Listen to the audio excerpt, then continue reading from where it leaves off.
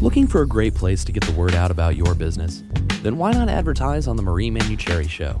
The Marie Manucherry Show reaches a diverse group of listeners from all around the world and was just recently voted one of the top 5 shows on KKNW. Aside from a professional website, how many outlets do you really have to promote your business and literally reach across the globe? The Marie Manucherry Show has a listening audience that ranges from the US, Scotland, South Africa, to Australia and beyond. Become part of the show and let the world know what you have to offer. Go to www.energyintuitive.com or call 425-825-5671 to find out more about advertising on the Marie Manucherry Show. Rates are reasonable and the opportunity to grow your business is substantial. Welcome to the Marie Manucherry Show, where energy and medicine meet. I will be your host for the next hour. I have over 16 years of professional healthcare experience and began my career as an energy medicine practitioner while working as an oncology nurse in a Seattle area hospital. My medical background combined with intuitive insights and skill in moving energy have been a catalyst for transformation in many people's lives. I hope the next hour will be transformative for you as well.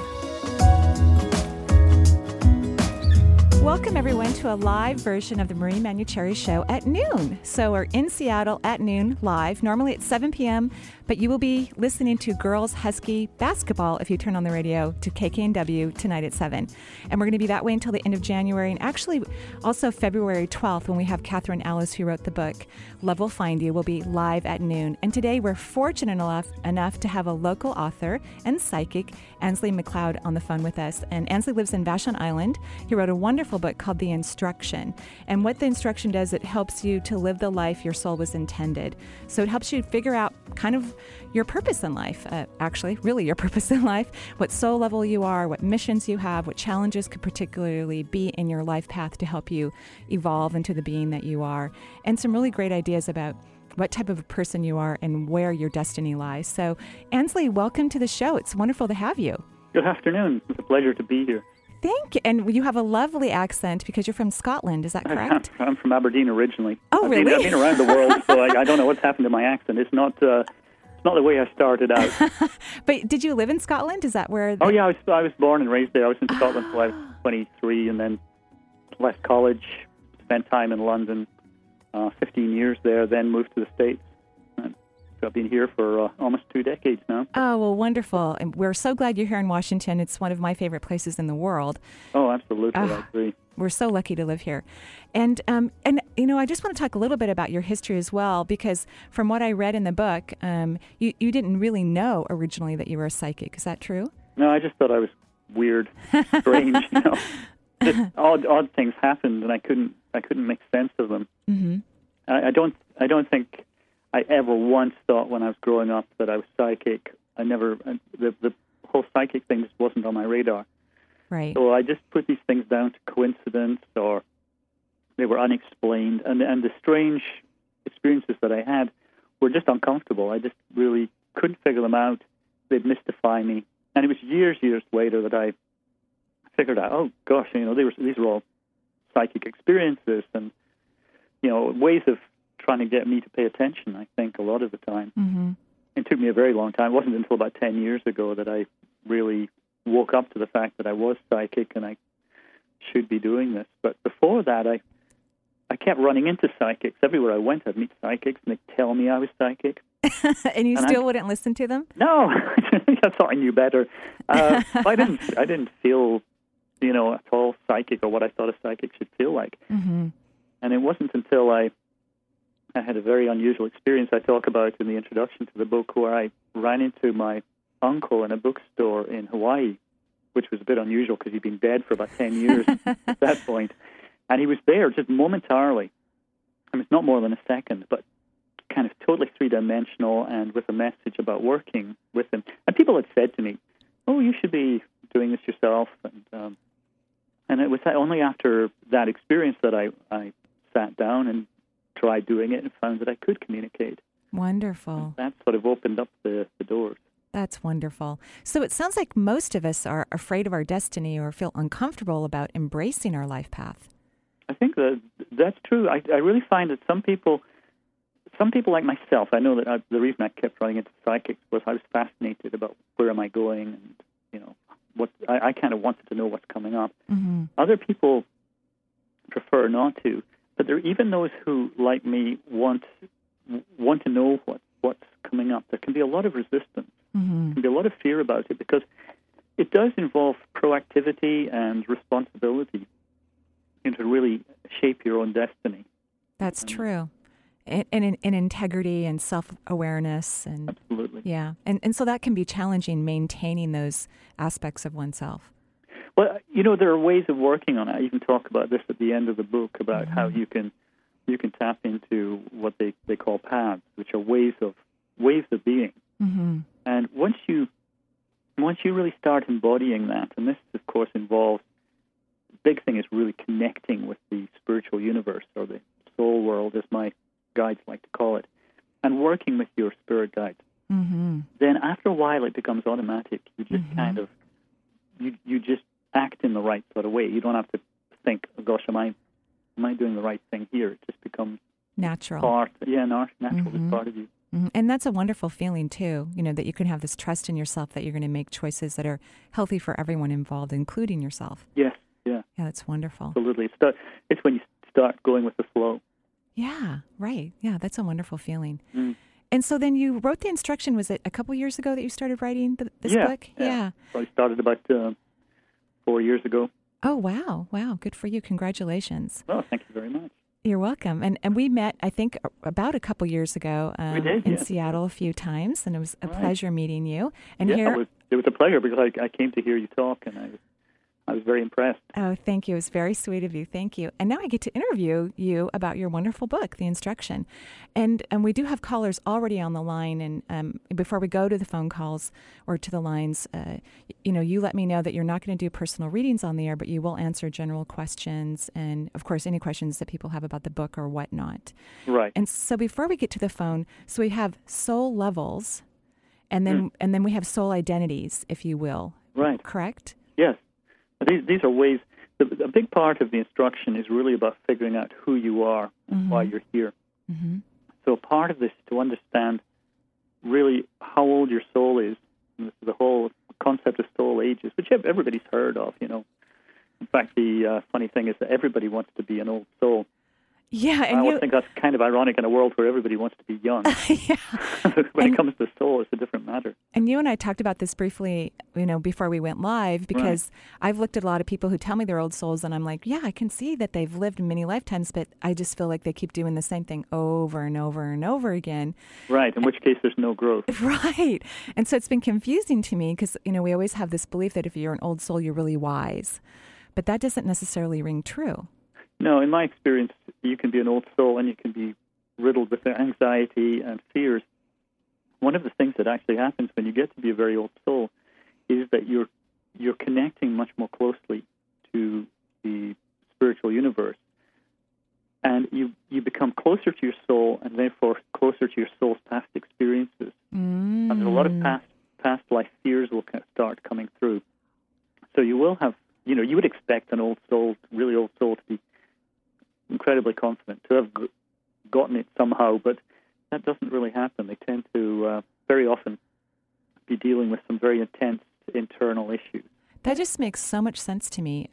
I've had many clients who bring their children to me who are having really stressed out lives, a lot of challenges in their lives. And they, say, I know my son or my daughter's an old soul and I'm in complete agreement with them, but how they're manifesting their life on the earth plane doesn't fit my old definition of what an old soul means. So that's very helpful. You can be an old soul and you can be caught up in what my guides call the illusion. The illusion is really that sort of physical plane barrier that prevents you from connecting with your soul. It's the belief that the physical plane is all that exists. Oh. And we all have that to some degree. Right. It's really when you start to break through that, you connect with your soul, and much more about manifesting who you are. Right. So when it comes to soul age, if you're an old soul, you will tend to, as you get to be an older soul, you've learned about the folly of war, for example. So old souls tend to be against war. Mm-hmm. They know it solves nothing. Mm-hmm.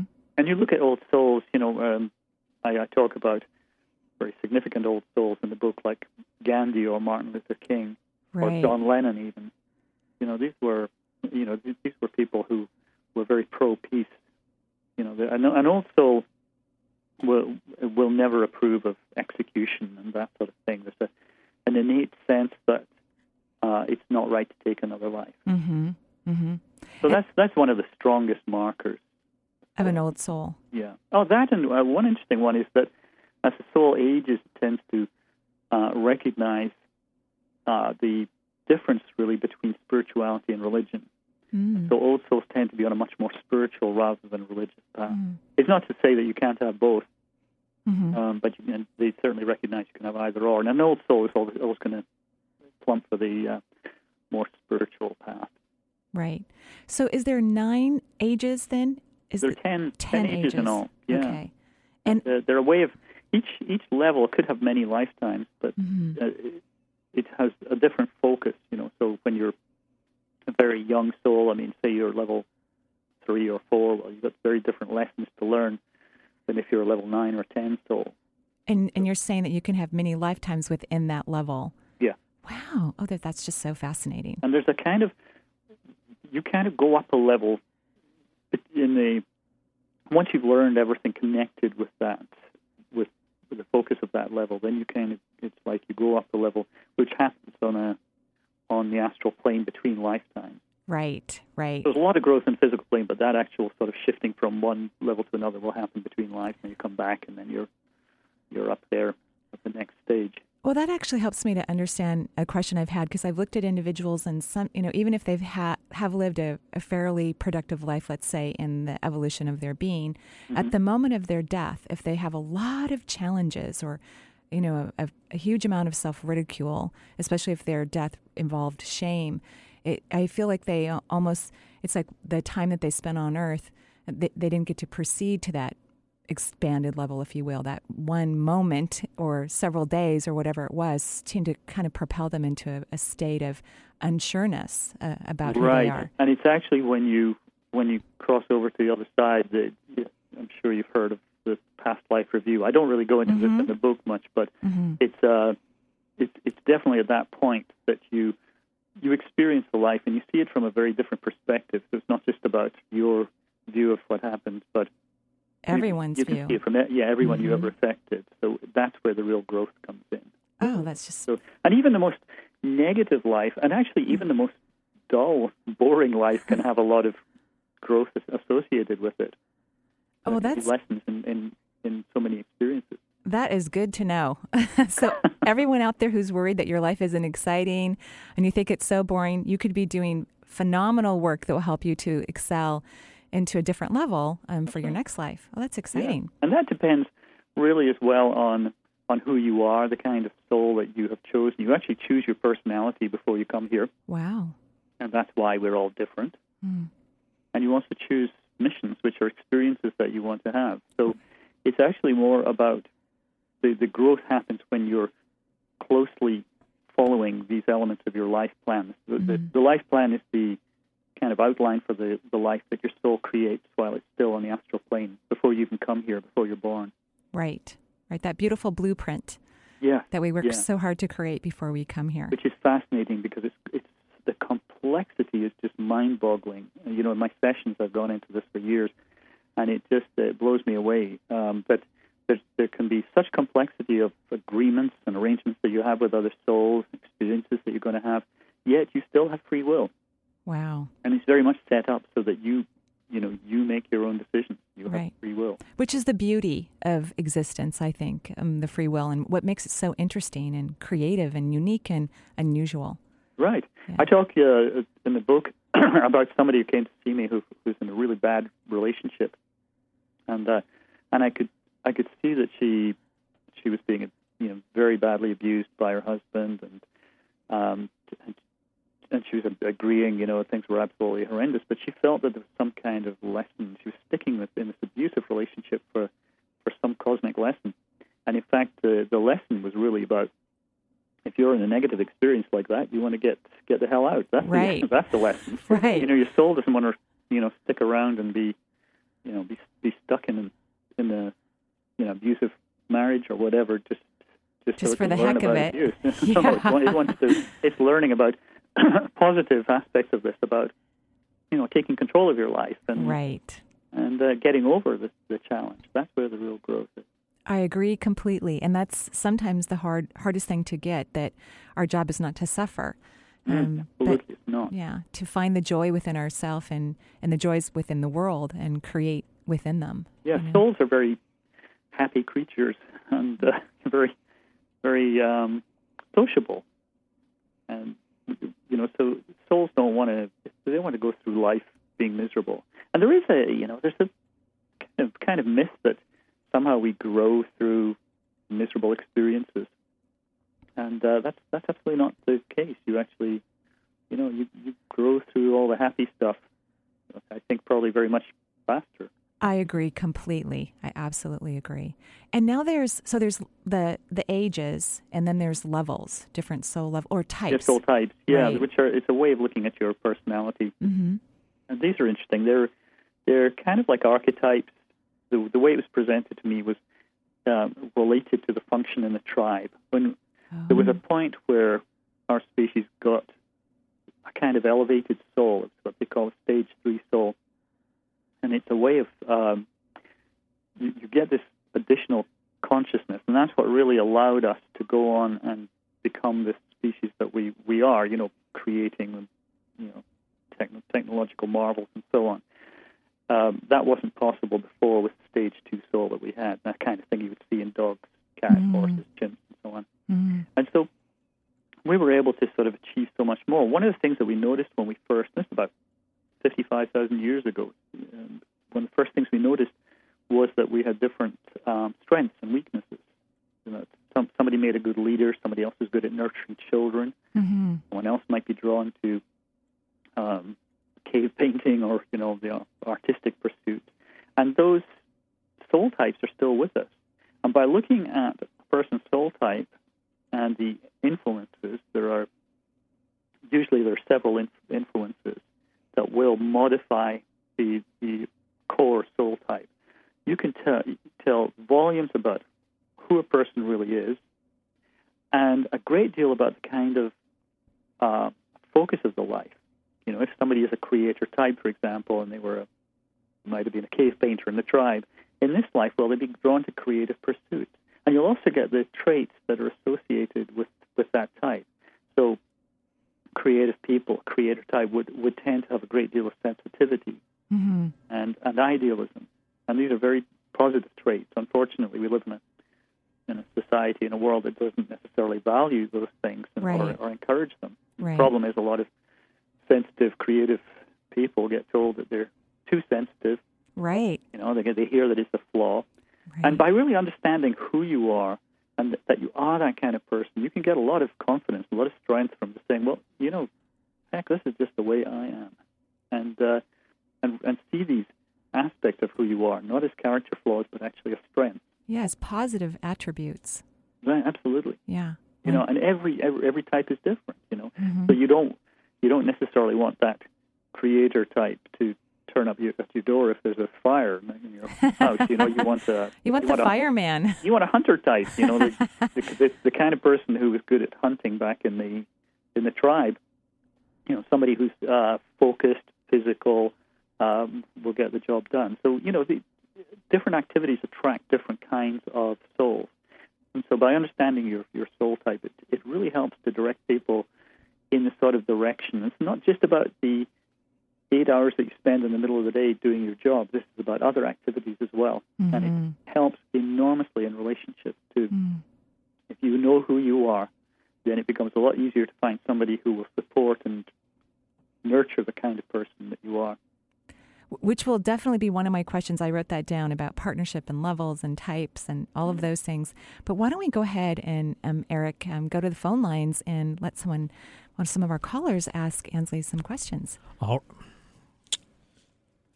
right, very good. Let's talk to Lynn in Mexico. Hi, Lynn. Hi, Lynn. Hi.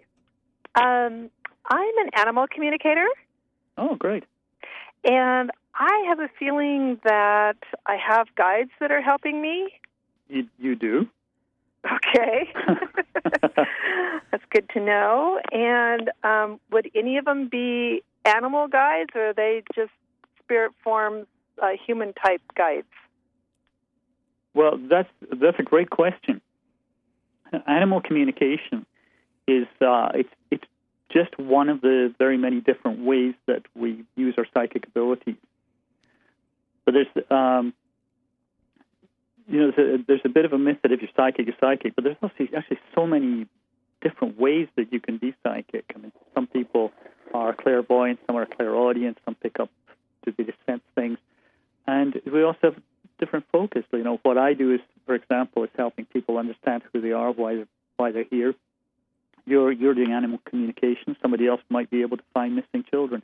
We all have a different focus, different ways that you can use it. Somebody else might use it for healing.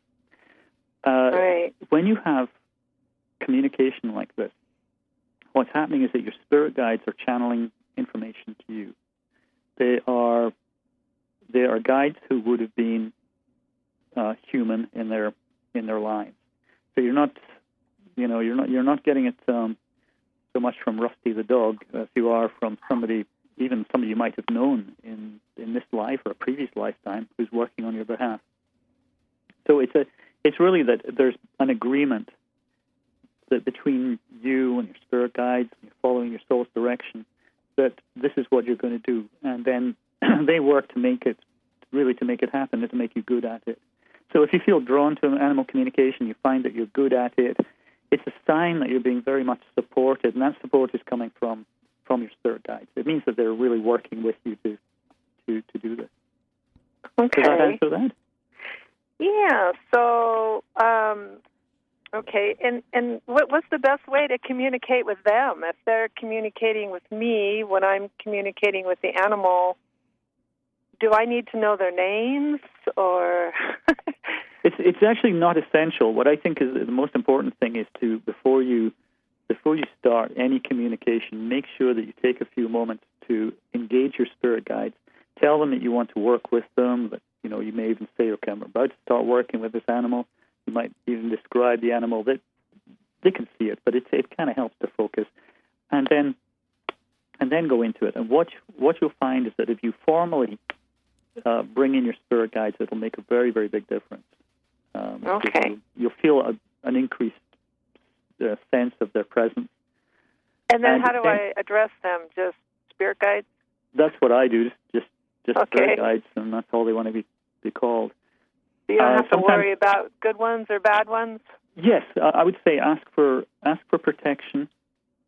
I always ask for my spirit guides acting in my highest interest. I ask them to protect me while I channel, and that way you make sure that you're not hooking up to negative astral plane entities. Because, okay. Somebody once said to me when I had a run-in my early days with a negative astral plane spirit, they said, "Don't forget, there are jerks on this plane and there are jerks on the next." Right. You want to make sure that you're talking to somebody who's elevated and not not somebody's drunk uncle. And don't worry about names, because it's more important that you call in your spirit guides and ask them to sort it out. Yeah. The problem can sometimes be people like to have the name so they can identify the guides, and then they call in that same guide who may not be appropriate for everything that you're doing. Mm. So better let them choose. That's a really good point. And go with your gut feeling always, because the communication it can come across in very many different ways, like I was saying, but it's just that sense of this being right, the intuitive gut feeling. That should be what you're looking for all the time. Great. Thank you so much, Lynn, for calling in. We hope it's a beautiful day in Mexico. Yeah, good luck. It is. Thank you. Wonderful. Thank Bye-bye. you. All right, let's go on to our next caller. We've got Stephanie calling from Seattle. Hi, Stephanie. Hi, Marie. Hi, Stephanie. How are you doing? Hi, Ainslie. I have a question, and it might be too specific, but I'm going to go ahead and ask anyway. Go ahead. I'm 41, and I've been writing and editing for about 20 years, and I'm considering going into nursing. And I'm not sure if this is a good move for me or not. Okay. That is a little too specific because I'm not in my kind of psychic reading mode when I do this. Yeah. Also, if you've ever had a session with me, you know I'm actually on a waiting list for you. Great, okay. Well, you will find out that there's usually a little bit of dead air while I do this. It doesn't make for very good radio. Okay. I'm clairaudient, so it's like, for me, it's like reading thoughts, and I have to sort of stop and listen and pay attention to what my guides are saying and then report back. So what I would say is that a way to figure out if this is the right path on your own is to sit down and visualize your future with your spirit guides. Okay. And that's the way, like going into a meditation, bringing your spirit guides in and telling them you want to see your life in maybe 5 years or 10 years' time. And then they'll give you images or give you a sense of what's coming up. Another useful thing is to look at what you wanted to be when you were a kid. What was the kind of focus? What were your interests? I mean, did you ever think about nursing when you were little? I did.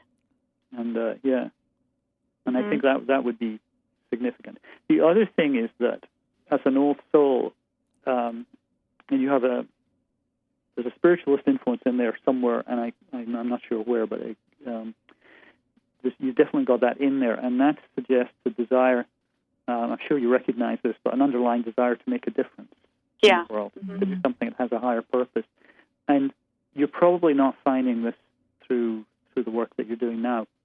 No. So that will often draw older souls, particularly get to an age like this, and there's a feeling of like, okay, what am I going to do for the rest of my life, or this next part of my life? And that sense that you want it to be meaningful, that it has a higher purpose, and that people directly benefit from what you're doing. So I think that's very, very significant. So are we having a session soon? We need to talk. I hope so. I'm not sure. Okay.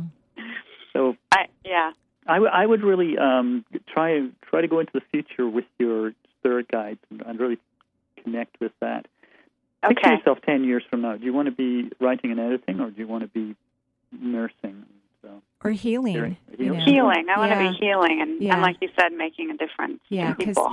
Because, the nursing is beautiful. Of course, I've done that before, but, I see more of a holistic, modalities or thought processes for you. So significant because that's the way that my spirit guides tend to see it, is that, if you're drawn to this kind of work, consider yourself a healer. It really opens up your potential. Beautiful. And what I see is I have a lot of clients who are doctors and healers, and not just focusing on one modality. Even the most scientifically trained doctors are doing interesting stuff with alternative healing as well. So a lot of old souls are really opening up to that. So thinking of yourself as a healer in that broadest sense will really help too. Yeah, and I've thought about that. Thought about incorporating, like Marie said, holistic modalities. It just seems like nursing is a good place to start, and then there's so many other things that you can learn in addition to that. And using your hands, healing hands, the Reiki and that sort of thing is always very useful to explore. The other thing you should really ask yourself is what excites you. What will get you up in the morning? Because it's a very simple question, but people say, well, how do I know when I'm following my soul's direction? Well, does it excite you? Does it motivate you? Do you want to? Is this what you want to say you're doing in 10 years' time or 20 years' time? Yeah, definitely. Thank you so much, Stephanie, for calling in. And I'm looking forward to, I won't, of course, be present when you have your reading with Ainslie, but I'm looking forward to that. Well, I'm looking forward to it too, Stephanie. So. Yeah, thank you both. Hope it's soon. Have a wonderful day. You too. Okay, bye-bye. All right, now we're going to move on to our next caller. We've got Lauren on the line, and Lauren's calling from California. Hi, Lauren. Hello. Hi, Lauren. Hi, how are you? Oh, I'm doing fine, thank you. How are you? I'm doing well. Thank you so much for taking my call. Well, now that I heard the previous listener or caller, it's a little similar, but she kind of had an idea of what she'd like to do. I'm actually feeling somewhat directionless. Mm. Do you have any recommendations on how people who feel kind of like they're looking for their purpose should proceed? You certainly you should start by buying my book and reading it. Yes, as soon as I hang up. I'm off to Borders. That was a shameless plug for my book. But no, I agree. I think it's a great idea. Yes, I'm quite serious. I think that would really help, and it's the better you understand yourself. You know what you'll get from reading the book. You will read about a soul type or a mission or various other elements, and you'll get a sense, especially if you work with your spirit guides and don't just do it intellectually, that you'll get a sense of resonance with certain aspects. And once you put this all together and you figure out you're this kind of a person, you're here for this purpose, then it becomes very much easier to figure out the kind of activities that's going to satisfy you. One other thing that I find is that for a lot of people who feel that they have no purpose in their life, this will often come up in a session that my spirit guides will talk about, going out and doing what they call spiritual acts, which are those things you do that help people who are less fortunate than yourself. Now, it could be volunteering for a couple of hours a week, or it could be, really thinking about a career change that, where you work for a charity or something like that. But when somebody benefits from what you're doing, that can give you so much fulfillment. Now, I'm not saying this specifically for you. This is just like a general observation. But when you help other people, what you're doing is you're projecting love, and it's reciprocal. So the love is reflected right back at you. So then it's why giving feels so good. Why we enjoy giving, and so same principle. So that's something definitely to think about. Again, what I said to Stephanie would apply the process of looking into the future or working with your guides. I think that is fantastic. It's a great idea. It's wonderful. Also, there's something my guides, an expression they use when they give me something, they'll repeat a word 3 times. It's like putting exclamation marks behind the word, and they'll say, plan, plan, plan. Really think about this. I quote them in my book. They said that most people spend more time planning their Thanksgiving dinner than they do planning their life. So have a real good think. And again, anything you do like that, work with your spirit guides. I should have said just on the subject of guides that everybody's got them. We don't all know that we've got them, and we don't all use them. But they have nothing to do but guide. It's their job. It's their purpose. So it's useful just to get into a regular dialogue and just put stuff out there, see what you get back. You can ask questions, literally ask them out aloud. And then I'm sorry. Go ahead. I don't work with my spirit guides. How does the information come back to you? The information will most often come back to you. It will come back as a gut feeling, like I was talking before. You just feel that something is right. That's why it's kind of useful. I talk a little bit about this in the book, about when you're communicating with your guides, giving them clear yes/no questions. And that way you can get like a positive or negative response, and that will help to direct you. It takes a bit of practice, but it's, a lot of people sit there waiting for a voice in their ear or something huge visually happening like a video screen, but it tends to be more likely you're going to get a very subtle emotional feeling, that gut feeling, and that's what to pay attention to. But the most important thing here is just taking the time. Meditation is the key. I hear this from my spirit guides over and over and over again.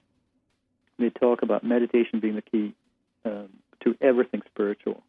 Getting into that altered state, it makes it so much easier to pick up on what to actually listen to get what they're trying to give you. Wonderful. And thank you so much, Lauren, for calling in. Yeah, thanks, Lauren. Thank you for your help. I appreciate it. Okay. So we're going to go ahead and take a break here on the Marie Manuchehri Show, and we will be right back with Ainslie MacLeod, the author of The Instruction.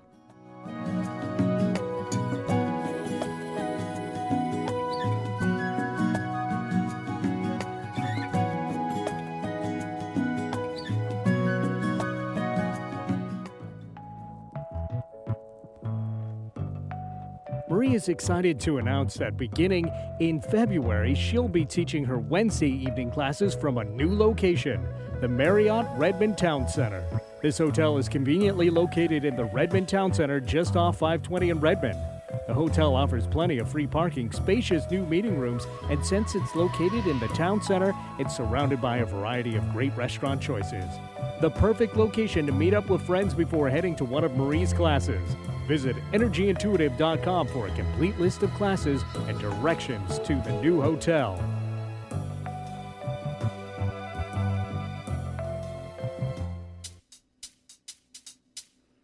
Living Music Radio, high vibe music and talk.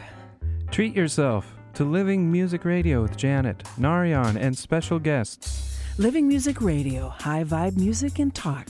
It's all about the magic of music and sound. With all that's going on these days, there's a real need for positive, uplifting music and radio. Living Music Radio. Living Music Radio. For showtimes, go to livingmusicradio.com. Looking for a great place to get the word out about your business? Then why not advertise on the Marie Manucherry Show? The Marie Manucherry Show reaches a diverse group of listeners from all around the world and was just recently voted one of the top 5 shows on KKNW. Aside from a professional website, how many outlets do you really have to promote your business and literally reach across the globe? The Marie Manucherry Show has a listening audience that ranges from the U.S., Scotland, South Africa, to Australia and beyond. Become part of the show and let the world know what you have to offer. Go to www.energyintuitive.com or call 425-825-5671 to find out more about advertising on the Marie Manucherry Show. Rates are reasonable, and the opportunity to grow your business is substantial. Spread the word. Your favorite shows are on Alternative Talk, 1150 AM.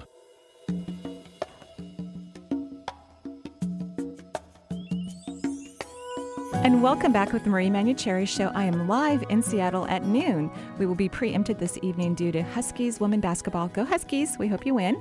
And just an update, I will be teaching a class on the East Side, Residence Inn Marriott, on February 7th. It's a Saturday. It's an all-day long course. It's from 10 to 5. It's called Change Your Beliefs, Change Your Life. A lot of fun. One of my favorite classes to teach. I taught an intro to this class at East West Books about 2 weeks ago. And I just want to thank everyone who came to the Marriott in Seattle last night for the class that I talk about being positive when everything seems like it isn't. And I had so much fun. I had a wonderful time. So thanking everyone who dropped by and allowed me to let your life story be part of the teaching process, because sometimes that can be challenging, but I truly appreciate it. And today on the Marie Manucherry Show, we are talking with Ainslie MacLeod. He is the author of The Instruction, and he's been answering callers' questions and giving us information about his book. And this book is about living the life your soul intended. So it's about discovering information about your soul and your life purpose. And Ainslie, I had a couple questions. One had to do with partnership. So, is it best to have people who are on the same level and type as you are, or is it unique, or how does that generally work? Yeah, well, a good question. What I find generally is that like attracts like, at least as far as soul age goes. So that's where you see the world through the same lenses. It tends to be, if you're a certain level, you're going to share your views, share political and social opinions, and it becomes a little bit smoother. Now, every so often I'll run into an old soul. All my clients are old souls. I've never had a young soul client because they're not drawn to this kind of work. So I see everyone mostly from about level 7 up to 10, but mostly 8, 9, and 10. That's amazing. Yeah, it makes sense that it would be, because of that increased interest in spirituality and understanding your life in this sort of way. Wow. But I certainly learn about younger souls through the spouses and the children of younger souls. I have one person in my mind who was married to a much younger soul. I mean, like very much younger. And it was kind of interesting because even just knowing that person's soul age, I was able just to sort of throw out so many observations about this person, about the kind of TV shows he'd enjoy watching, the kind of activities, and so on. They had a huge gulf and it eventually split them up. But I also, a few years before, I met somebody with very similar difference, the same kind of golf, and they made it work. But it was really with an understanding that there wasn't going to be the same level of intimacy. But this older soul had chosen a younger soul who was much more sort of ambitious, and in fact, he was the one who went out to work and allowed her to dabble and explore this more sort of spiritual life. He couldn't get it. She didn't want his life, but it somehow worked out. Wow! But that's not for everyone. You know, if you're wanting more intimacy, well, the most intimacy comes from finding someone who's around about the same soul age and is somebody who you've had shared past life experiences with.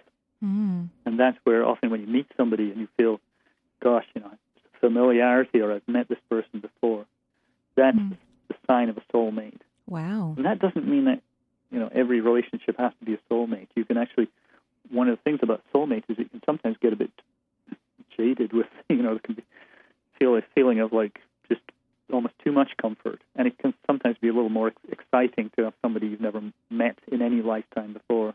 Wow. In your life. So there's no simple answer. It's really it's different for everybody. But I'm most used to seeing, because I help people with looking at the children a lot, and I'm just most used to seeing that, you know, mother and father roughly the same soul age. You know, maybe, you know, an 8 and a 9 together, and the kids being somewhere between 7 and 9, or 7 and 10. So that, you know, rather than seeing a level 9 parent with a level 1 or 2 child. But what does happen is the other way around, is that I will see very old souls with quite young parents. And the reason for that is that a lot of young souls will choose to have an old soul in their life to help to elevate their consciousness. Oh, right. Yes. It pushes them on a little bit. Right. But unfortunately, it can also lead to huge differences, and the older soul will tend to sort of want to flee the nest if they're old enough. Move thousands of miles away. Absolutely, literally, that's what tends to happen. Right. So we're going to go ahead and go to the phone lines. Who do we have, Eric? Well, right now we've got Cheryl on the line calling from Des Moines. And that would be Washington, I think. Yeah, from Washington. Not Iowa. Yeah. Yes. Hi. Hello. Hi, Cheryl. Hi. I had a question. It's actually kind of similar to the last two about whether I should be changing directions in my career. I'm actually just finding out that I may end up getting laid off. Okay. And so what next? All right. Well, that is one where it's a little specific, and I'd have to be reading you to get a good sense of, you know, who you are, where you are, where you've been guided to go. In the meantime, you know, what my guides would talk about is being proactive. You know, if you're getting a sense that there's going to be some shift coming up, well, don't just wait until it happens. But you know, get out there and start exploring. It's unfortunate that the way the economy is forcing a lot of change on people that's not actually part of their life plan. You know, it's not what they came here to do. And in fact, one thing that I came across this morning with a client was that she had a soulmate all lined up. I hadn't actually met the guy yet, but in fact, he left the area due to unemployment. And so something that was very clearly in her life plan has shifted because of outside forces. So this is it's a very difficult time for souls of all ages with what's going on in the economy. So as far as changing direction and figuring out really what you want to do with your life, again, everything that I said would apply. Really work with your guides, get into that meditative state, and really try and see your life a few years from now. I usually choose something like 5 years or 10 years and see where you are, see if the location's different.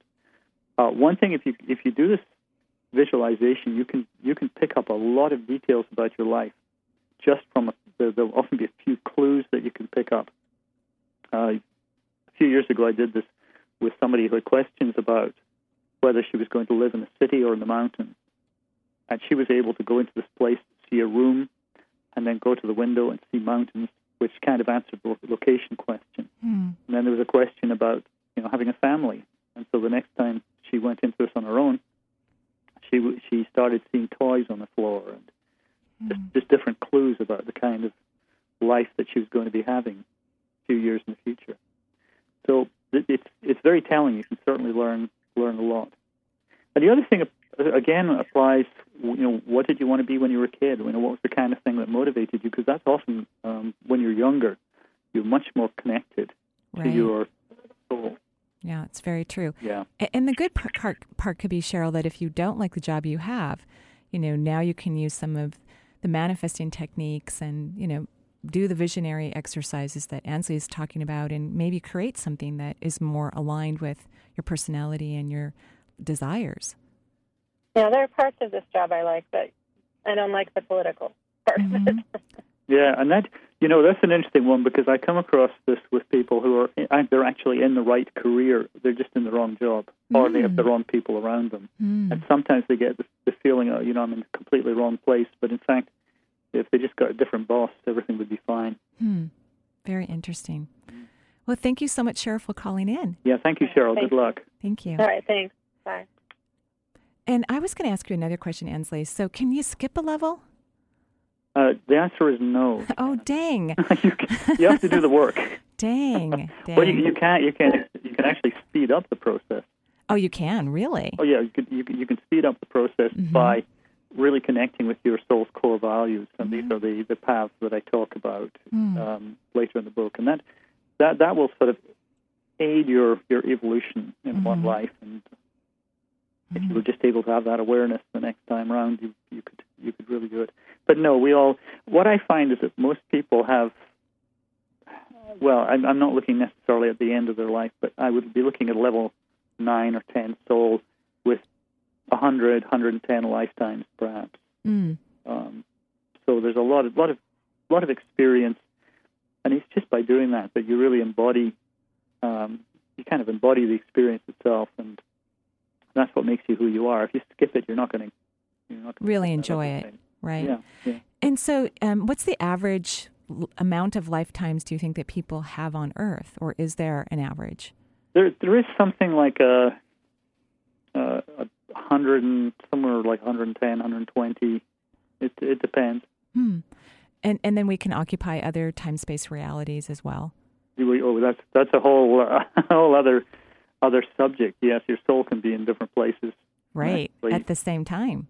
Yes, and it's a fascinating area because your soul can be it could be in half a dozen different places, not in any way, and none of those places lesser than you are right at this moment. Wow.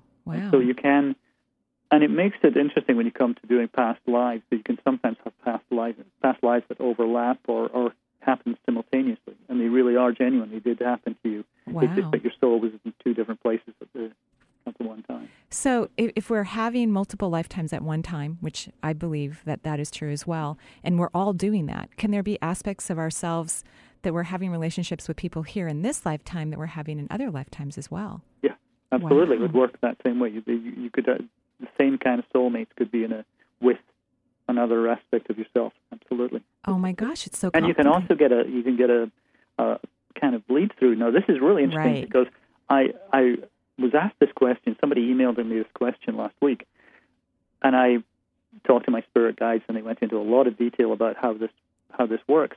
And they said to me, "Why do you think you keep dreaming of Paris?" And I thought, well, that's absolutely true. I dream of Paris, but my soul is also in Paris in this lifetime. Oh, that's just amazing. That's phenomenal. Yeah. And so every so often I'll have actually very emotional feeling, sometimes a dream, and sometimes just I'll be thinking about Paris and get very strong emotional connection. There's an interesting aspect to that, which is that sometimes people will visit a place where they already are. Wow. And they will get a connection with that place. And sometimes they say, "Oh gosh, I'd love to live here. I want, I feel like so connected. I want to be here." But in fact, you don't need to do that. That's not actually where you're being guided to go. It's because of that resonance you're getting from a part of you already. Right, because you are living there. You're taking up residence. Oh, that's amazing. That's absolutely amazing. So we're going to go ahead and go to the phone lines. We have one more caller. All right, let's talk to Athena now. Hello, Athena. Hi, Marie. Hi, Athena. How are you doing? Hello. I'm so excited. Ainslie, I read your book this last summer, and it was amazing. I was meant to read it. It was very helpful, so thank you for that. Well, that's great. No, my pleasure. And speaking of living in different parts of the world, I have had conscious awareness of that. But I've had this lifetime. Recently I've been clearing up past life traumas. Yeah. A lot of that's been coming up for me. And I've had the rug pulled out from under me as a result of it. And it's very challenging. Completion, a lifetime. Well, it's working on past lives can be absolutely traumatic because you can get so emotionally connected to the life. And that's actually how you overcome the issues, the fears that come from a previous lifetime, is to emotionally connect. But to do that can be almost like reliving the experience. Yeah. I've had this happen a few times where what I'll do is I don't regress people as much as I go into a past life because I'm already in the zone. So I will go into somebody's past life and give them elements that they will be able to take away and then work on in their own time.